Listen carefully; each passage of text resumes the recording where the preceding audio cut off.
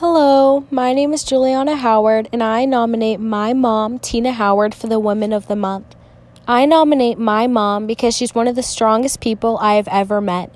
From beating cancer to raising 4 kids, she's always done it all and with a smile on her face. My mom is always there for me when I need her, helping me with the small things like homework, from teaching me how to drive, taking me to sports, letting me try new things, and always being supportive of me and my choices. My mom beat breast cancer and still was there for me, picking me up from school, taking me shopping, and going to every sporting event she could. The dictionary definition of courageous is someone who is not deterred by danger or pain. My definition is my mom. She's the sunshine to my rainy day, the person keeping me going in the morning, the light keeping me from being depressed. I don't think I'd be half as far as I am in life right now if I didn't have my mom behind my back, encouraging and loving me. Welcome to the She Built This podcast, where we are sharing the stories of professionals and entrepreneurs who are on a mission to create the new norm by following their dreams and making them a reality. I'm your host, Emily Aborn, and together we are inspiring, growing, and giving you the tools you need to bring ideas to life so you can build whatever this means for you.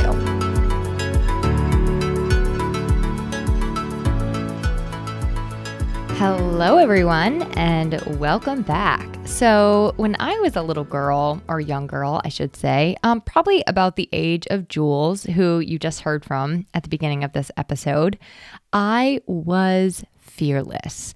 And by this, I mean, I pretty much said whatever popped into my head.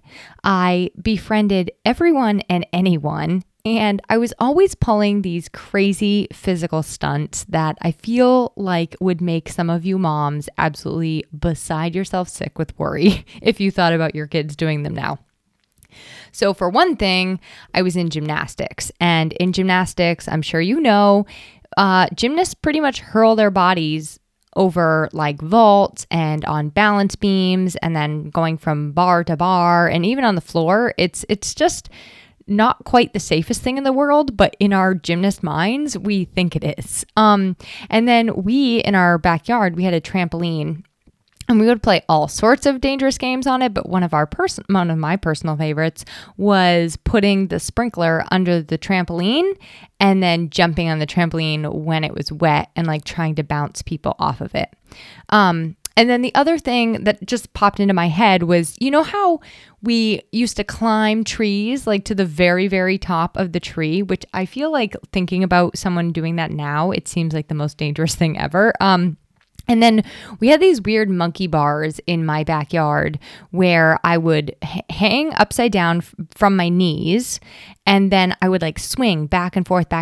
And once I got enough momentum, I would do a backflip off of them. Doesn't sound super dangerous, but I'm thinking of the space of the monkey bars. And what I don't know is how my feet didn't get like trapped ever. That would just be, it would have been catastrophic. But I think about these things now and it just seems scary and absolutely insane to me. But at the time, I would jump off of and into just about anything anyone put me up to.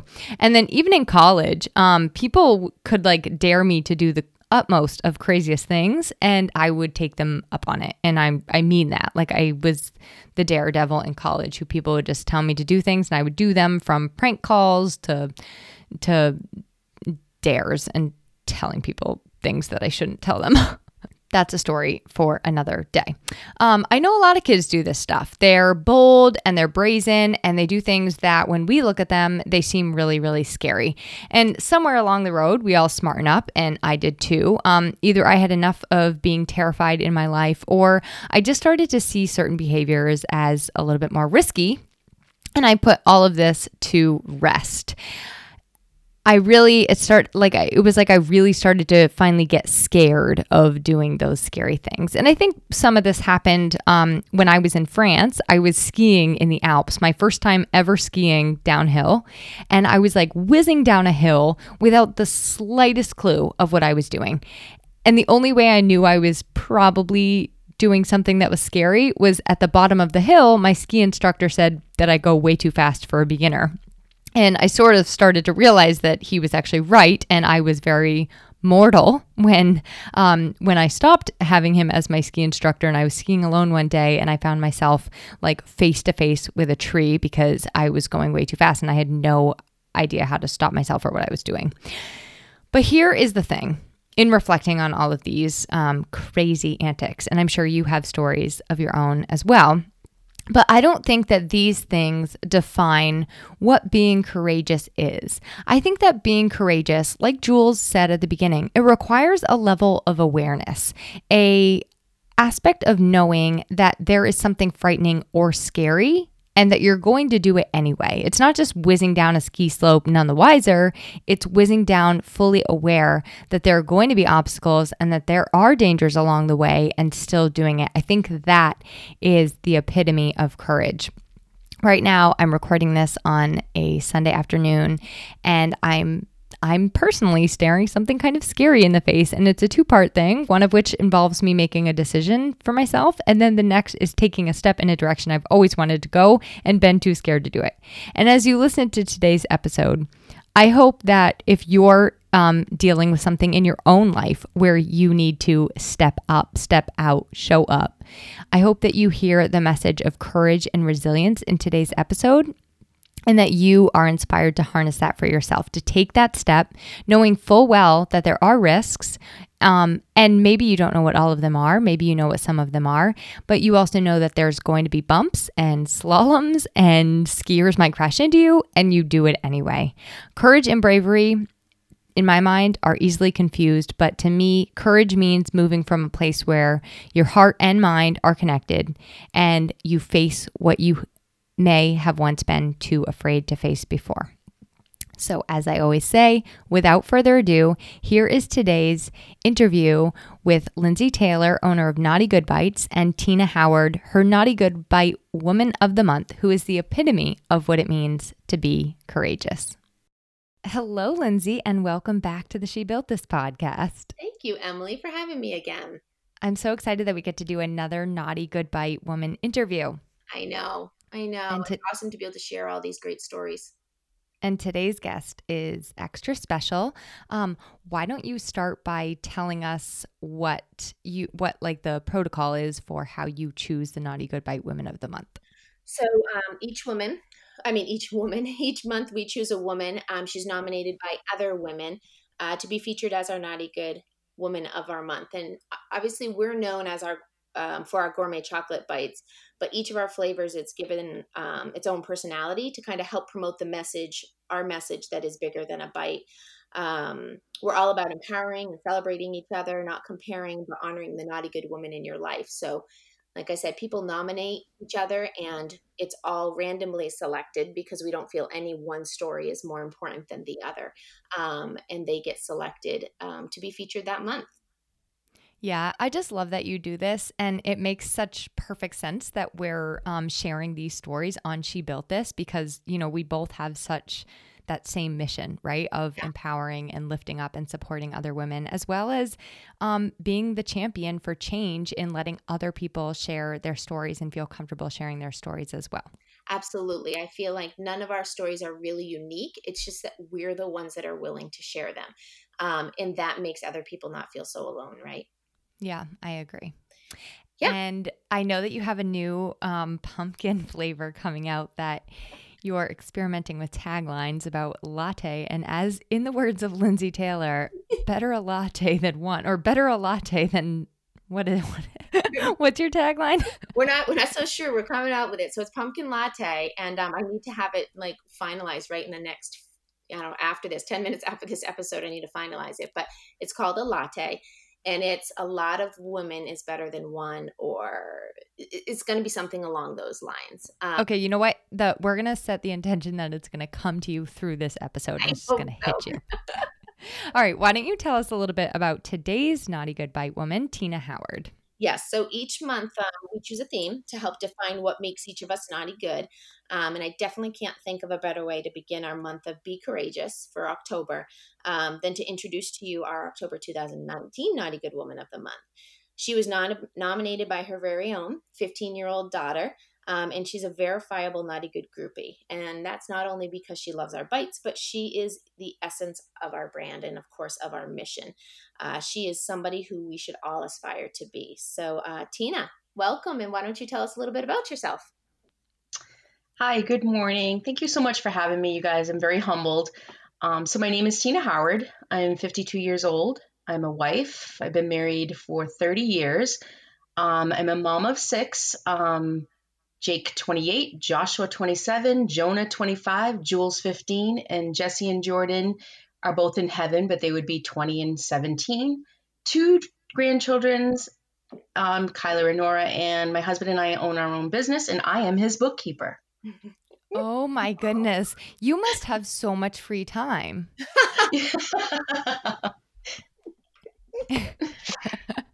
Well, I'm really glad you're here, Tina, and we are very excited to hear your story. So I guess let's start with a really high level question.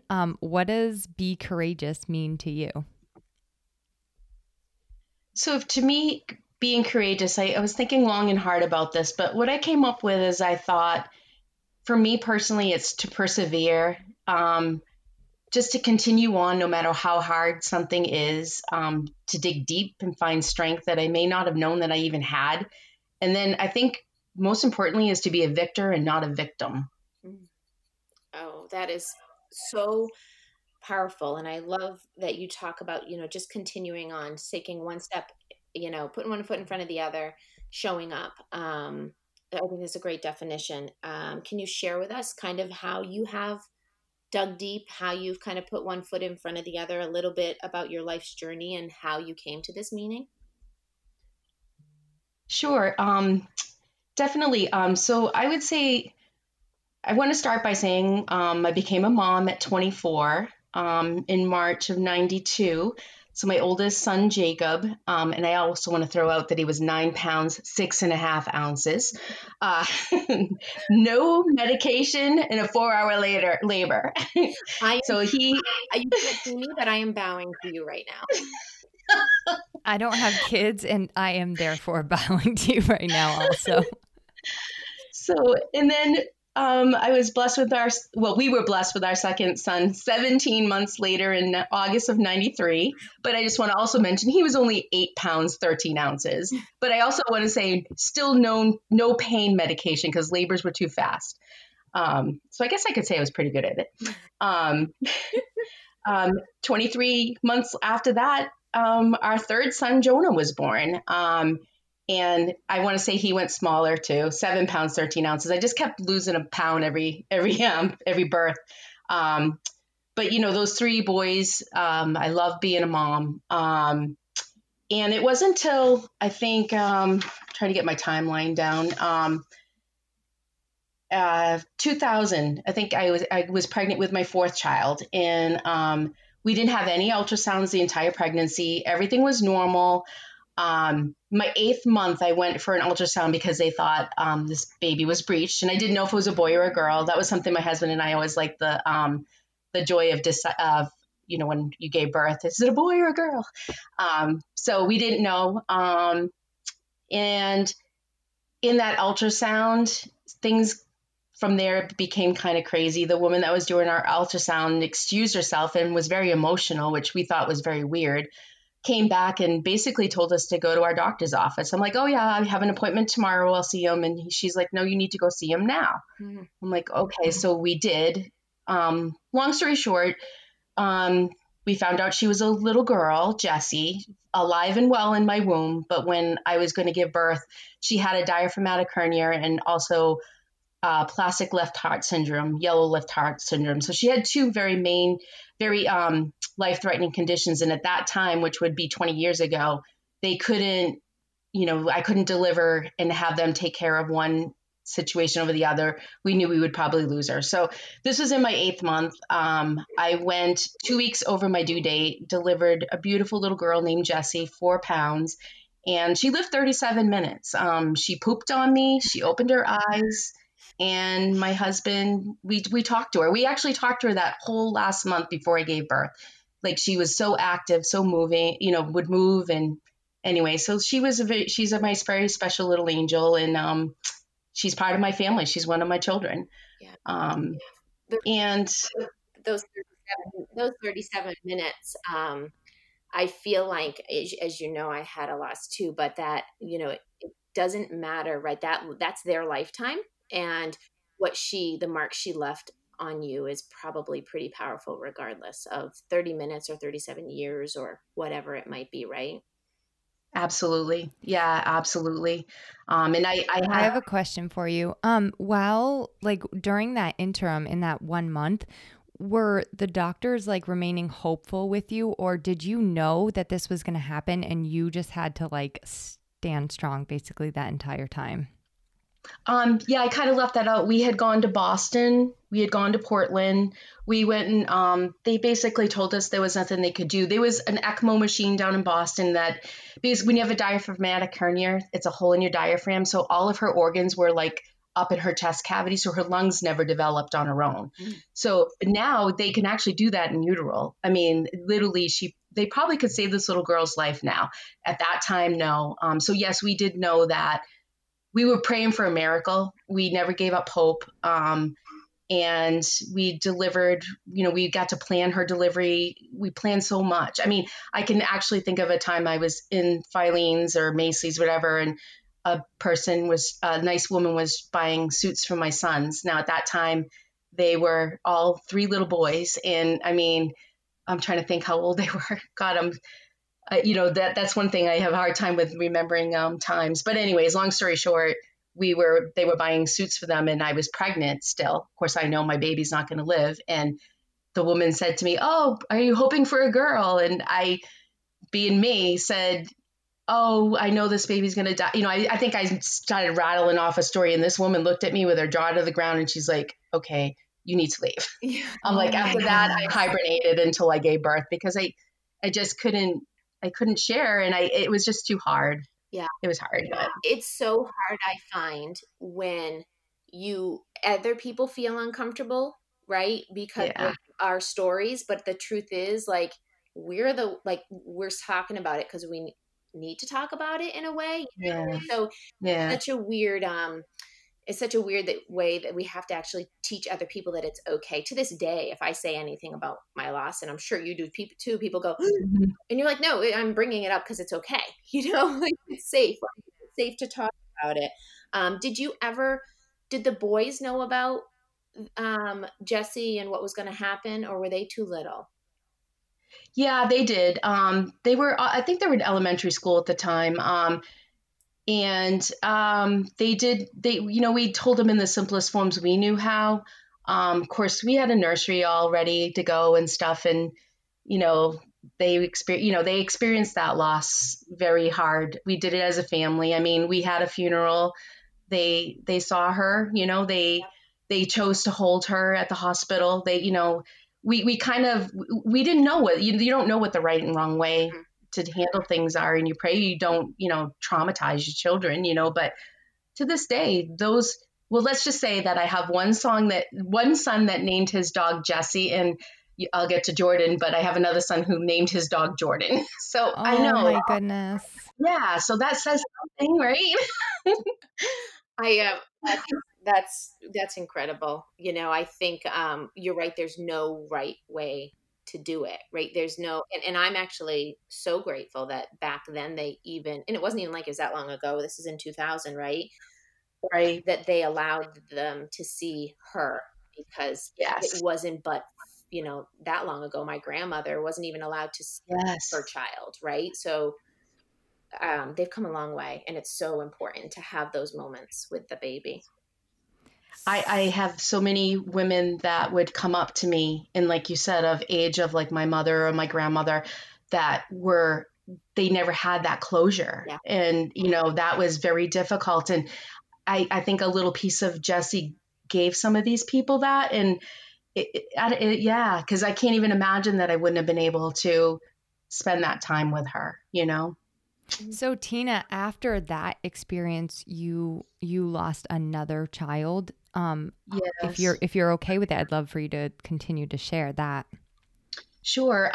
Actually, it was 4 years later I was pregnant again. I can never figure out how that happened. Anyways, just kidding. I have an idea of how that happened. But yeah, so and this pregnancy went very well, and I didn't, what happened with Jesse was one of those things that just happened. It wasn't because I carried a girl. It wasn't, I'd already had 3 healthy boys. So there was no risks, but unfortunately, I couldn't have even bought a Megabucks ticket and had this much luck.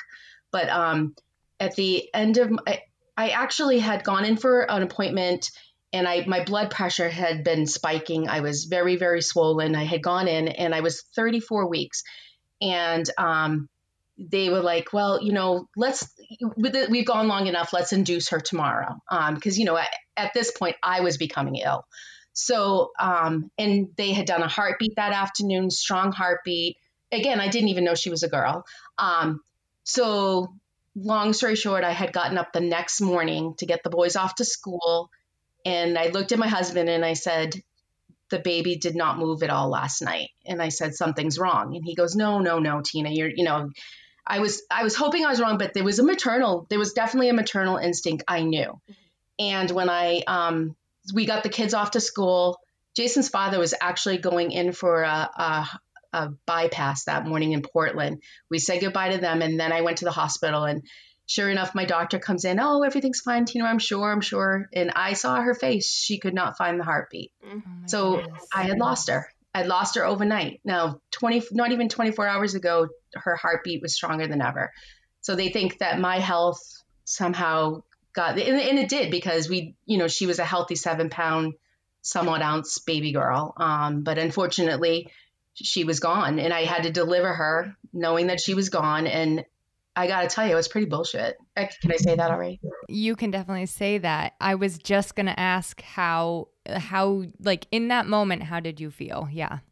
Extremely angry, I couldn't figure out, what did I do to deserve this? I don't get it. I mean, two babies, so again, I delivered, and I have never in my life had any epidural. And I said, I want an epidural. And my doctor said, things weren't really progressing very fast because, of course, I wasn't in labor and they had to induce. He leaves to go to his office. And, of course, I'm in full-blown labor and I didn't get an epidural. So anyways, but, I did deliver her. And when I first delivered her, I have to say, I just wanted them to take her away. I didn't even want to see her. And then actually, I think it was like seconds. And I looked over and I'm like, wait, no, give her back. And it was a little girl, Jordan. So, so she was our 4th. And again, I did not set up a nursery until that week before because of what happened. And again, we had to take another nursery down. And these boys, still had to go through this with us as a family, and I mean, but that's the key. We did go through this as a family. You have to. And I feel that,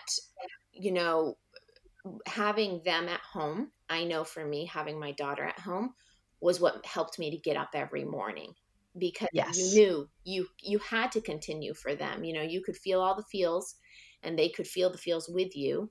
But there was just no option as a mom.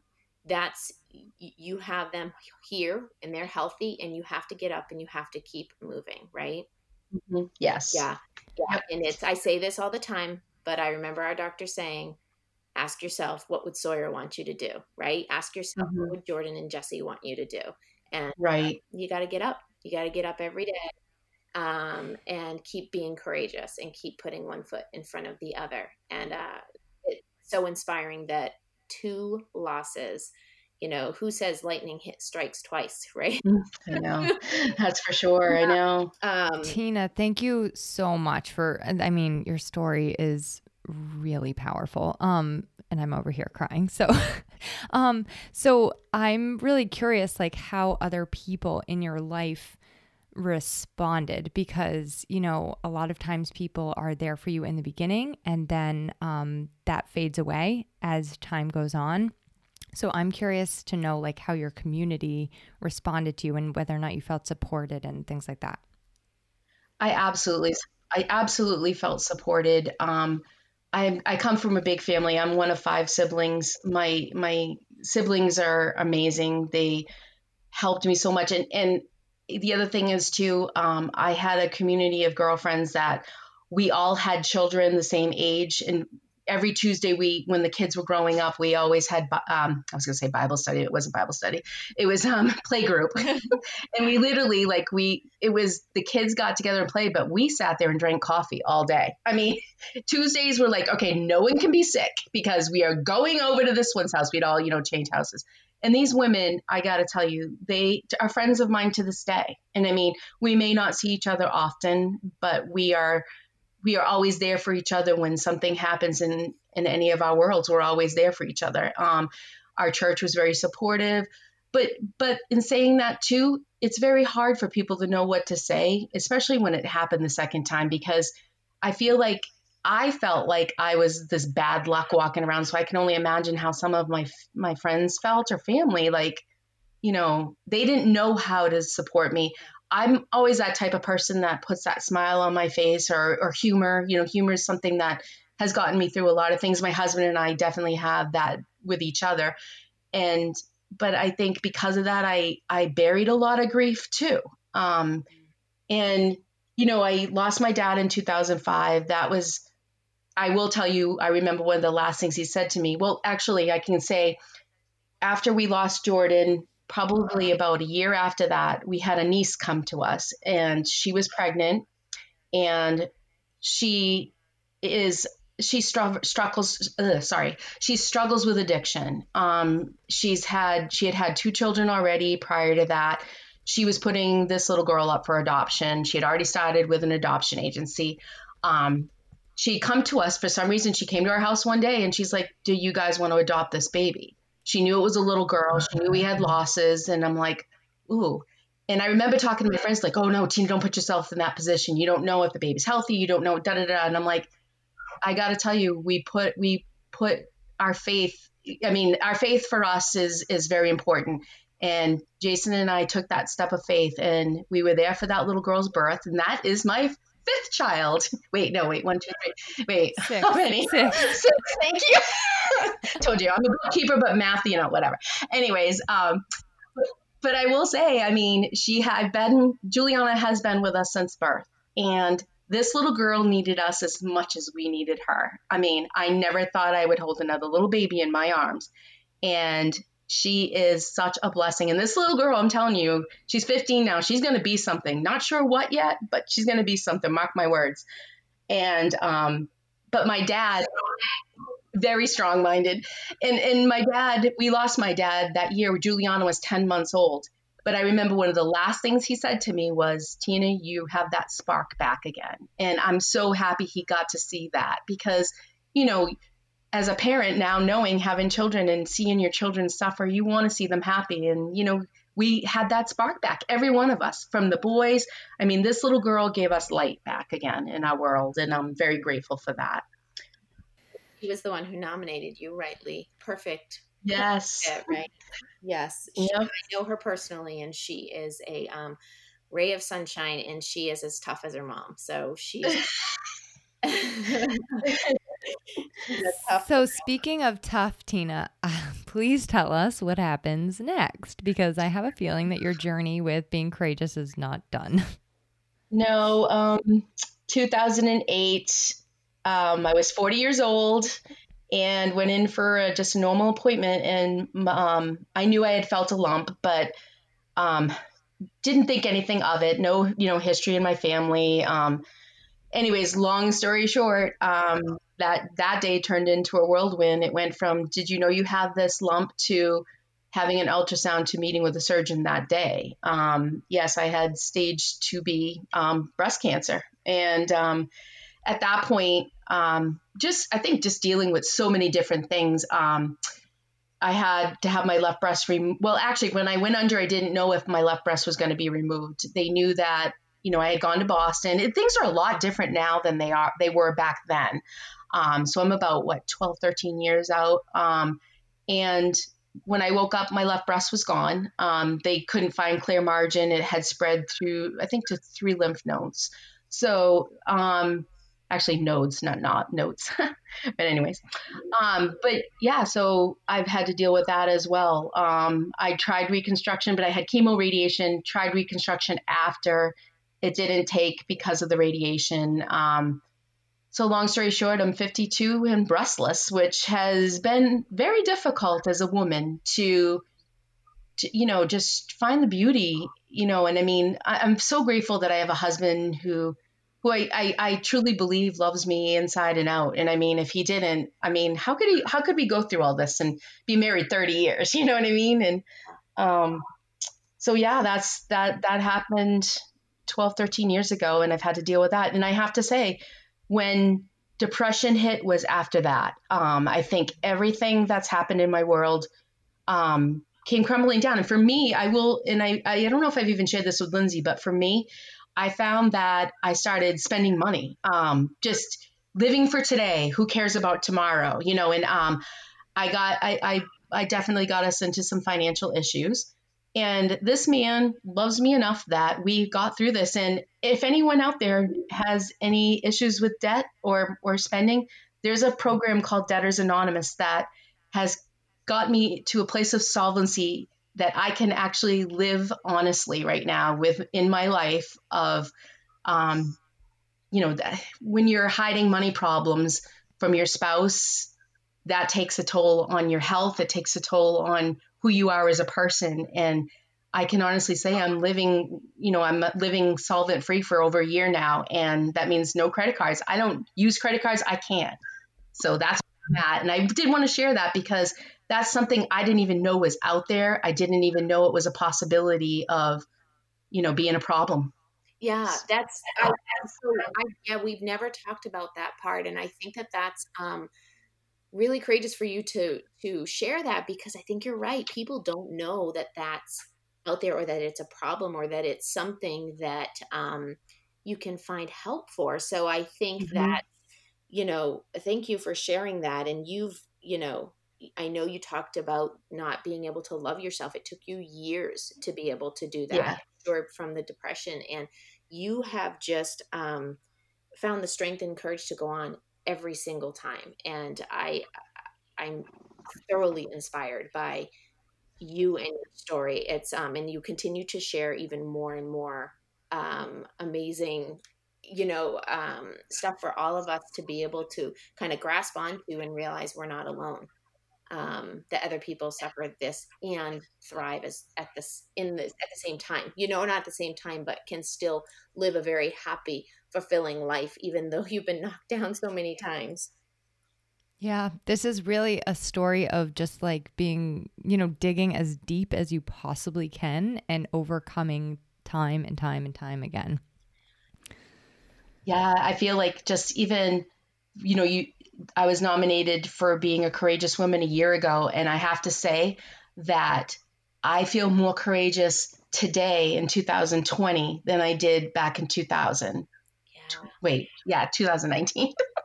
There's a number thing again. Oh, that's chemo brain, just so you guys know. It's still on there. But it is. And I mean, I just lost my mom. It'll be 2 months, October 1st. And, my relationship with my mom has been very tricky over the years.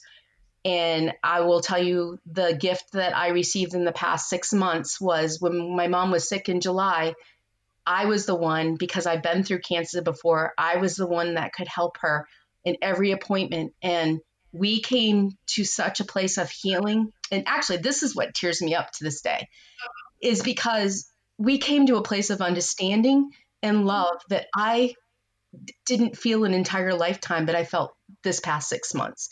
And she really didn't want to die, with COVID. She didn't want to be in the hospital. And my siblings and I, and because I have a brother who lives with her, we brought her home. And that's where she spent her last week. And I got to tell you, it was supposed to be 10 months. It ended up being a week. And what a gift. Very, very blessed.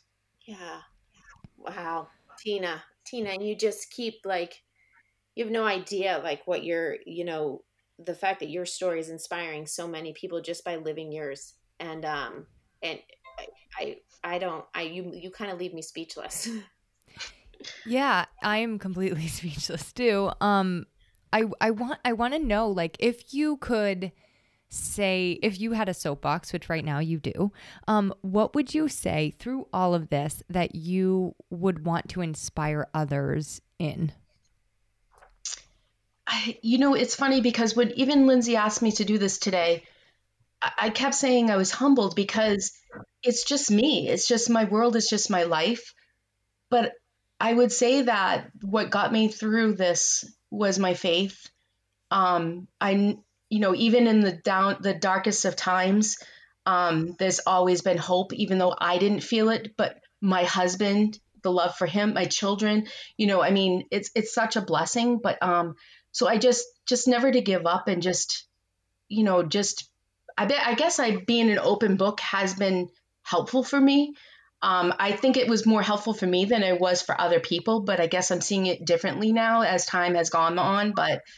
And I'm very humbled by that. Yeah, like we talked about kind of in the beginning, how sharing our stories is what connects us all. And, those of us who are courageous enough to share our story, and we might be just courageous because that's just our nature, right? Like, I don't look at myself as being courageous because I share my story, and I'm sure you probably feel the same way. It's just the way we are, right? We just share. We might overshare sometimes. Yeah, maybe. Maybe, but we're just sharers. But I feel like we are only given as much as we can handle, but also I feel like there's a saying, or that we're given that because we become leaders by example, right? So we're chosen to kind of be able to show people what's possible. But that's just by being us, right? But doesn't make us any better or worse than anybody else. It's just we are there to connect other people and to show them that they're not alone. Does that make sense? Like I feel, Absolutely. yeah, Yep. really powerful stuff, right? Hmm. Yeah. So I'm curious to know, was your mom, has she been one of your biggest role models and inspirations in your own life? And if not, who is that person for you?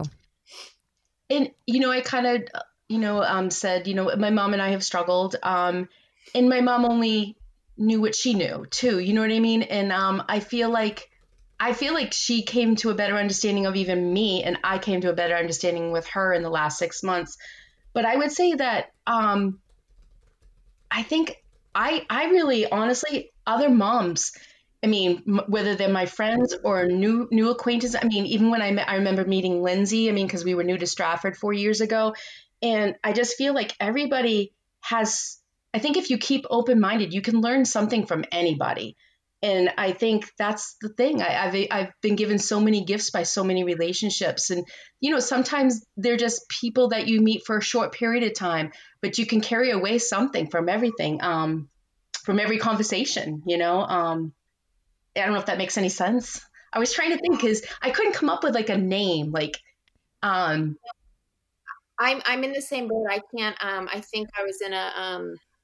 I don't know. Maybe it was in one of the groups, the peer groups. Emily, I think a question was asked that who's somebody that, and I couldn't think of one person because I feel like everybody's been so impactful. So absolutely, I feel like we all get little glimpses into our life and throughout our lives of people that are going to inspire us.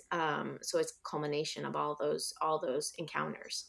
Yeah, it was in a peer group. And I've been asking that question a lot, both personally and to other people. Just, who is somebody that inspires you most? And I have the same answer. It's like, okay, well, in this moment, it's this person, because there are so many. Like, we're just all doing the thing. And each and every day, that thing is something amazing, if you're doing what you are meant to be doing. Yeah. And actually, speaking of that amazing, I would love for you, Tina, to talk about just briefly how one of the ways that you've changed in your giving back as a board member, and I believe now treasurer of the My Breast Cancer Support, and how that's helped you kind of move on. Because I know giving back after any type of loss, and of course, breast cancer is a you have grief in and of itself, not just an actual physical loss. Can you share a little bit about that and how that's helped you?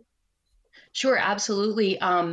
I've been actually a board member for My Breast Cancer Support, and I have to say, there's so many charities out there, and this one was very personal. I had met the one of the girls that works full time for the organization, Jenny, and we had met. I think we were invited to a round table with the governor a couple years ago, and there was something about her that always stood out. And she reached out to me last year sometime and said, we're looking for board members. And it's what a blessing that I have met some amazing people on this board. And I have to say, with my mom being sick this summer, I've missed them because I've had to step back a little bit, but I can't wait. And of course, with the COVID too, we have so many, different things that we normally get together for. And obviously, that's changed too. But so yes, being a part of this organization and giving back to local patients. I mean, these are patients that are all, on the Seacoast area.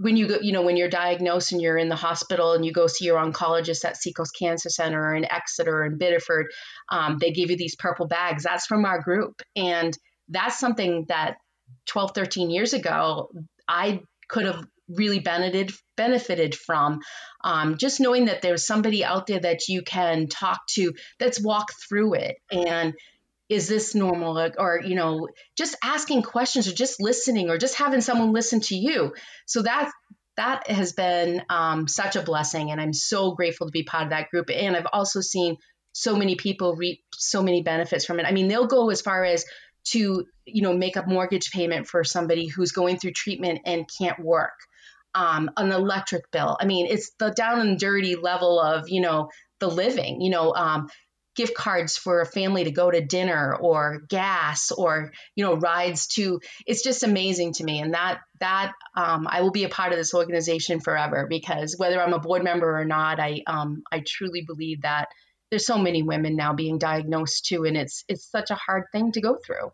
And I love that you touched on the support groups and surrounding yourself with women who have been through what you've been through. That is one thing we say when I have a lot of people who reach out to me after a pregnancy loss and or loss of a baby, and I'm sure you have too. And what do I say to this person? They'll ask me, and I say, you tell them they need to find help. They need to find a group of women that they can surround themselves with, because it is so important. Like, I struggled with my mom being able to have her support me, right? And because she didn't understand what it was like to lose a child, nor should she, right?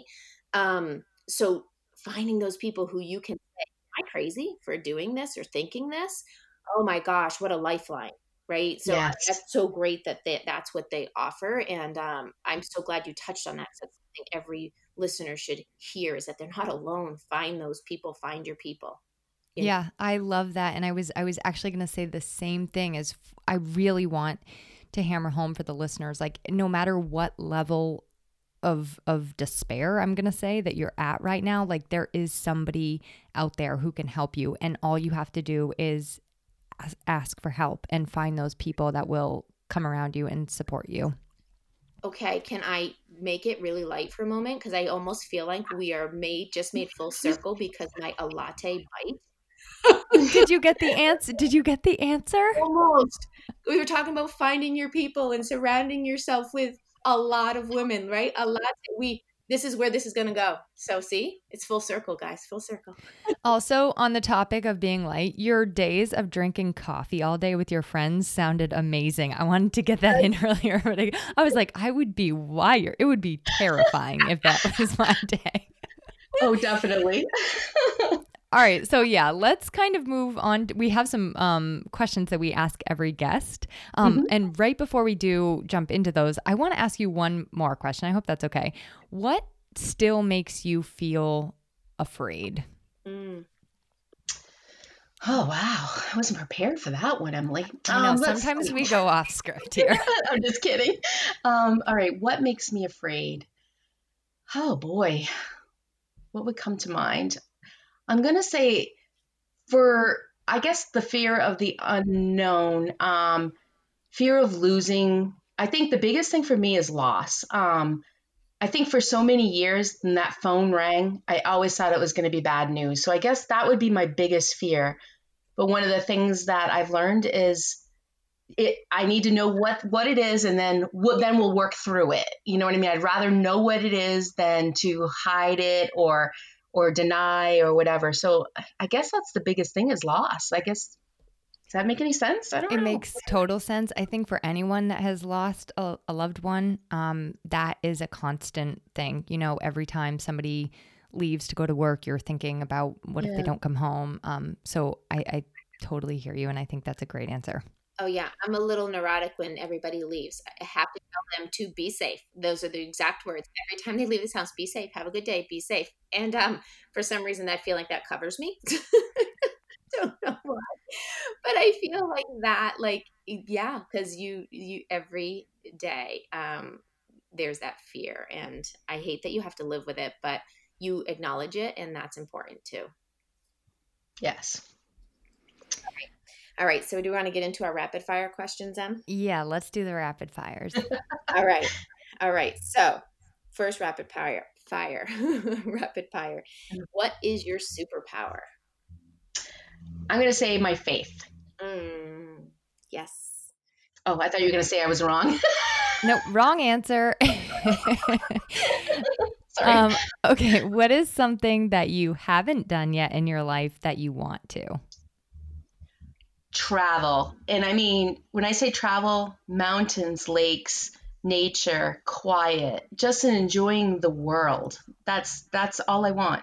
Just peace. Oh. So you guys are moving up to Maine, is that right? Yeah. Yeah, you'll get a lot of peace there. And there's so many new things to see up there, so. I know. I'm so excited. And my grandkids are going to be right next door.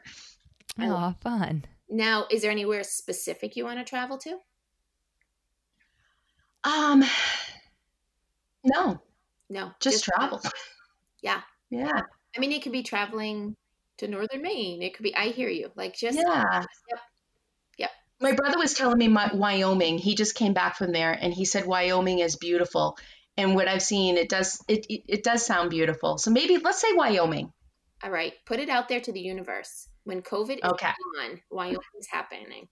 Or All right. even you can just drive out there and get an RV. There we go. All right. All right. Here's a good one, because I know that you're a Naughty Good fan. What Naughty Good Bite flavor personality do you most relate to? Okay, well, I am prepared for this one, Lindsay, okay? This is my favorite question. So I looked through every one of them. I came up with Chaya DN True. A tried and true woman is proven reliable. Love that, okay? But Loco Nut, love it. Because all women should be a little crazy. And Berry-sistible, because an irresistible woman is too tempting to ignore. Wow. If you put them all together, it'd be like a chai berry coconut drink. That sounds delicious. Yeah. My husband would have to take that day off from work. Tina, your homework from this podcast is to put all those flavors in a blender with some like milk or something and tell me how it is. Okay. Even better, how fun would it be? You kind of just gave me an idea. Maybe we'll have to spin off of this, because you chose 3, and every time we have a specialty box, it's 3 different flavors. Ooh. That would be a Be Courageous box right there. We got Loconut, Berry-sistible, and Tried and True. Like we could have our Naughty Good Woman of the Month choose our monthly boxes. This podcast, I just want everyone to take note, is the breeding ground for great ideas. Let's just. This is awesome. I love it. I love it. All right, Tina, why don't you tell everyone how they can find you online and reach out to you? Sure. I have I'm on Facebook, and my email is TT, so 2 T's, and then it's Howie, HOWIE 68 at msn.com. And that's probably the easiest way. And I mean, definitely, I reach out if I can help anybody in any way. I would love that. That's wonderful, and definitely support that. My support, my breast cancer support. If yes, yep. Find that right on. They're on Facebook, right? Yep, they have a website, and they also have it's called Tribes, which is actually a page that you can join, that if you're newly diagnosed or in diagnosis, or if you are a survivor, you can literally go on, ask questions, and it's awesome. What a great community that is. Awesome. Well, thank you so much for joining us. Thank you so much for generously sharing so openly and honestly about your story. I hope it inspired other listeners. I hope people didn't go through their entire tissue box, because I'm over here like bawling. It was so great to have you, Tina. I just love you. I'm going to miss you in Stratford, but we'll be in touch for sure. Yes, definitely. I'm going to miss you too, Lindsay. I already miss you. I haven't seen you enough. I know. Dang All COVID. right, ladies, have a great day. Thank you. Here at Naughty Good, we encourage you to mimic our bites by doing good and inspiring others. Define your naughty and good. Be purposefully imperfect. Stop comparing and start honoring the naughty good woman in your life. Visit us at naughtygoodbites.com to nominate them today. So I hope you enjoyed that episode with Tina and Lindsay. I would love to hear what impacted you most in this episode. Maybe it's just that it helps you to tell your story more courageously, or it encourages you to find that support system in your life, or maybe it's just simply a reminder, an important reminder for you to keep going and not give up no matter what. I would love to hear your thoughts. If you want to send me an email, my email is emily@emilyaborn.com, and you can shoot me a personal note there. And like Lindsay said, if you know someone in your life who you want to nominate to be the Naughty Good Bite Woman of the Month and be featured on our monthly episode, please go to naughtygoodbites.com. And while you're at it, be sure to get some yummy She Built This bites and see what other flavors she has there. And by the way, in case you were wondering, if I were a Naughty Good flavor, it would be Weirdo, because it's this amazing cookie dough flavor that actually tastes like the chocolate cookie dough in a Ben & Jerry's ice cream or whatever chocolate chip cookie dough ice cream you prefer. But I'm also a weirdo. So, and with that, have a great rest of your day. To learn more about She Built This and to join our community and get involved for yourself, visit www.shebuiltthis.org.